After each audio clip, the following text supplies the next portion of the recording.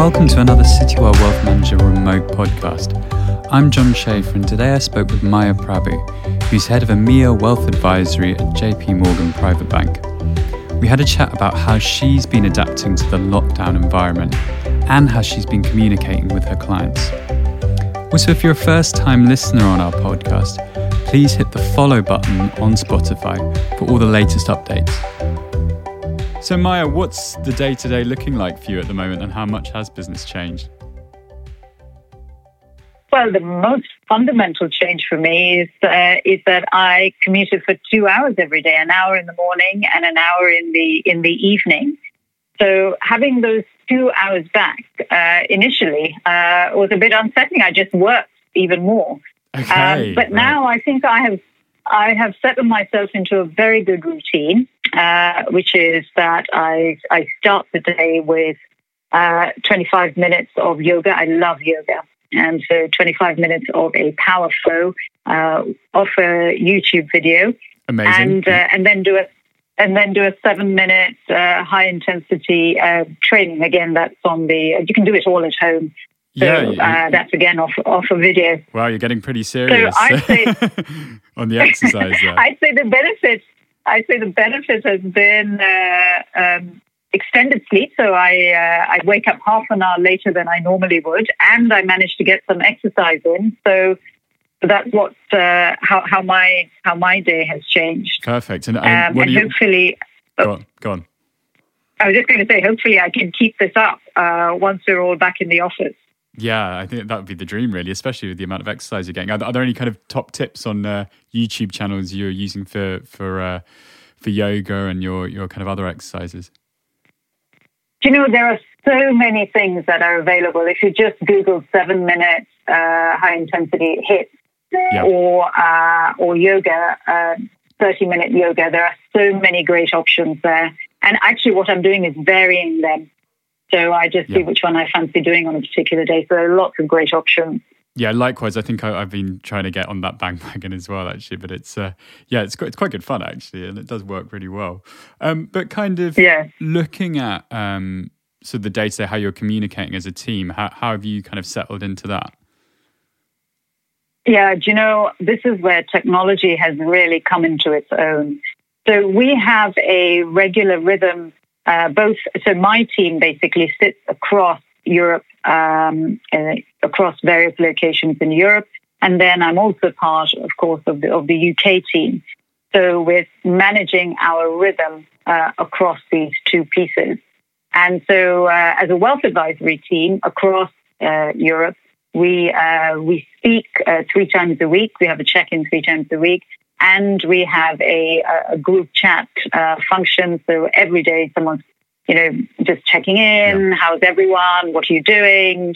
Just lighthearted messages, sometimes work-related messages. But everyone is having lots of live conversations sort of throughout the day. Yeah. And likewise, our UK team is also similarly. We speak 3 times a week, and then lots of sort of one-to-one meetings with the team in between. So I find actually that we're communicating pretty well. And this is and what's been brilliant for me is I haven't used all these tools, communication tools, before when we were in the office. Partly because you felt, I don't have the time to do it. If I need to speak to someone, I can just walk across to their desk or just give them a call. So we're really seeing the benefits of it, and that's really what I've discovered, I should say. That is great. I think it's a great byproduct of it in a sense. But I mean, do you feel that you are missing a little bit of that human contact and that element of just being able to walk across the office a bit? Yes, because I've predominantly worked from the office, and I've enjoyed the structure, the ability to talk to people. And I have, this is after so many years of working, you are in a certain rhythm and routine that really works for you. And it's having to reconstruct that over technology. And to be honest, it took a couple of, 3 or 4 days to sort of get into the groove of that. But I feel like this week I'm really, really in the groove. as far as that's concerned. Yeah, it sounds but like it is you're a really change. relishing It it is in a a change. sense. Yeah. What's it like spending this much time with family? What's your kind of setup at home at the moment? Yeah, well, luckily I have a small family, so it's my husband and my 21-year-old who's at home with me. So we are three adults. He's in his third year of university, so he's working on his essays and dissertation at the moment. Sure. So we have our carved out spaces at home. And what's been brilliant is that in our timing, you can imagine my timings are a bit different from a 21-year-old. Yeah. So we do being a typical student, I assume. Yes, absolutely. So he's got late nights and later mornings, and I've got earlier nights and early mornings. So we sort of see each other in the we see each other in the evening, and we finish our day with. And my husband was most amused by this. He caught us one evening doing the 7-minute hit together. Amazing. Which was very funny, with my son giving me top tips on how I should deepen my squats and things like that. So, so it's been good fun. It's been overall good fun. And I think one of the things that comes out when speaking to my colleagues who have young children as well, saying they're actually getting to see more of their kids. Yeah. We're seeing our colleagues' kids on our various video conferencing calls. When we do team calls, and that's all sort of normal. Obviously, it's not disturbed, but the odd person walking in and things like that. It's been brilliant, actually, to see that integration of people's home and work life. I suppose sometimes it's quite interesting as well when you're on a video call. You kind of get a lens into someone's home life in a way that you probably never did before as well. Absolutely. I have to say, though, I think the only thing that my husband and son may be dreading is getting to Saturday morning, let's do some jobs. And I think clearing the shed, they're slightly dreading I might come up with that. Yeah, you have no excuses now, are there? Yes. And kind of what are your other sort of top tips for people in this situation to sort of stay sane and kind of keep themselves positive in this situation? Yeah. So I think that certainly, I know it is worrying for people who are caring for those that are ill, are caring or live with people who are vulnerable because of their age or because they have underlying conditions. My neighbor, for example, suffers from asthma, so he's really shut himself in, and they're concerned for their health. So I understand that it is a time of concern for people. I think it's the small things. It's the sun shining. That's brilliant. I went for a walk yesterday. We were on a big conference call on a listen-only mode. We were listening to our leaders from the US, and I was able to walk and listen to that at the same time. So being able to juggle. And are there good spots for you in your area to walk about? And how busy have you found it when you've been going on your walks? Oh, yes. No, actually, it's been very, people have been very good. It's deserted. I think it's deserted pretty much. And where people are on the road, so, if there were two of us walking on a path, the other one person will cross to the other side of the road. Okay, yeah, sure. People are, I think, really respecting that. Yeah. And what have you been sort of doing for entertainment? Have you been reading any new books, watching any new series, binge watching anything? To be honest, I feel like I was saying to Jason and I were discussing, feel like we're working even longer days. And so it's, in fact, one of the challenges is really setting those boundaries at the end of the day and also at weekends to say, no, actually, I need to stop working and do other things. In terms of reading, I'm actually reading a book that a client gave to me that I haven't had a chance to before. It's called The Leveling and What's Next After Globalization. It's by Michael O'Sullivan. And I'm enjoying diving into that and seeing those perspectives, which are, of course, fantastic, super valuable now. Yeah, definitely. I think you make a good point about the sort of boundaries and perhaps working a lot of extra hours. It seems like quite a few people have been commenting on that, and I think it is quite difficult if you don't separate perhaps your working space and your living space. And we don't probably have other social things to be doing. Normally people might be going out and seeing friends or going for dinners in the evening. So there probably is that extra draw to work. Would you say so? Yes, absolutely. And because there are always things to do, and it's tempting to keep working till you've worked your way through your list. Yeah. But again, I mean, I'm getting a bit better at that and saying, no, actually, this is the cutoff point in terms of time that I need to now not do any work, and actually setting up a time to do, the 7-minute hit at the end of the day with my son kind of keeps me honest on that. Yeah. So it means that I sort of have made a commitment to him. So I've stopped. So going on to something, I guess, slightly more serious is, have you dealt with client interactions and perhaps some of the difficult calls that you've had over the past couple of weeks?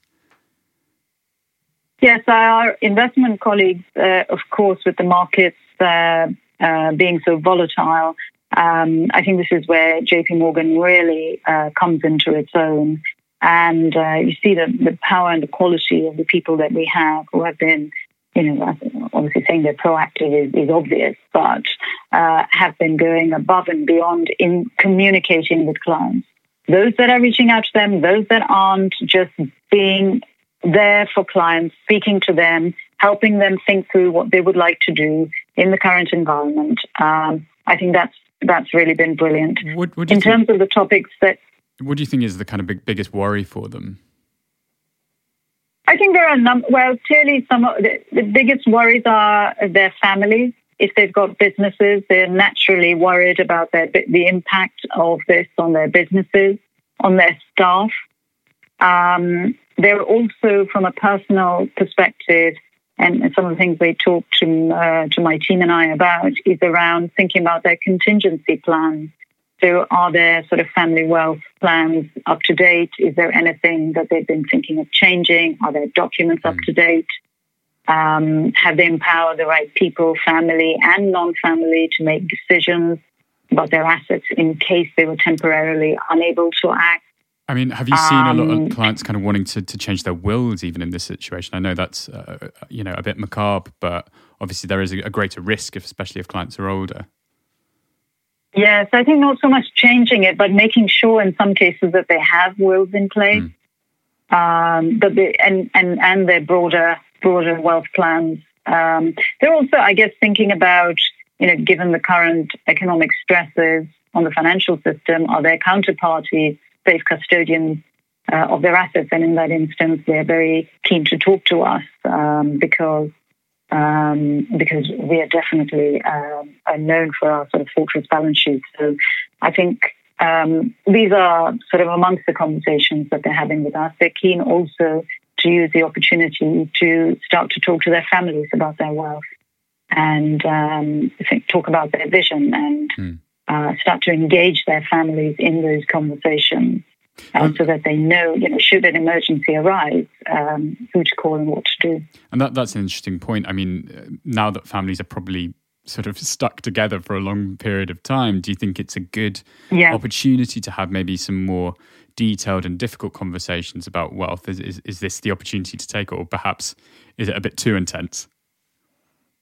I think more than difficult conversations, I mean, here's what I would suggest. I think this is a great moment to spend more family time, to really nurture those family relationships, to enjoy hanging out, to take time to speak to, at a slower pace, get to know everyone. We get to know everyone in the family, where they are, what they're thinking, play games together, read together, watch TV or movies together. Because that is the fundamental building block when you're thinking about your family wealth plans. If everyone is feeling connected, then you are sort of setting the scene to have, for people to work together better in the future, now and in the future. And then you have also the right sort of foundation upon which you can have what may be more difficult conversations. In some cases they're not, in some cases they are. So I think, really nurturing the foundation of the family and its connectedness and the relationships, I would say, is the number one thing. Apart from that, I would say it's good to do some exploratory sort of blue sky thinking or all those other important cliches, imagining what their vision is, in 10 years' time, what would we love to see? How are we all working together? What is our wealth doing for us? How is it being used? What are we achieving with it? And what is it helping us achieve? So having some of those kinds of conversations where you can go around the table, almost everyone individually, thinking about, if everything went brilliantly, how would I love it to work? It's also a great time to talk about values that are the basis for decision making, and also for where some families may be thinking about philanthropy, given what's going on all around them. It's a good time to talk about that as well. So I would focus on those kinds of conversations rather than the difficult ones. And then where people have young children, there are, again, really fun things to do around values in a very easy way that young children can understand and participate. You can do things around, should we set up our 3 jars to spend, to save, and to share with the pocket money. And so just things that people have not had much time to work on. This might be the opportunity to do that. Perfect. Well, Maya, thank you so much for talking to me this afternoon. And I do hope that you and your family stay safe during this quite difficult time. Thank you, John, and you too.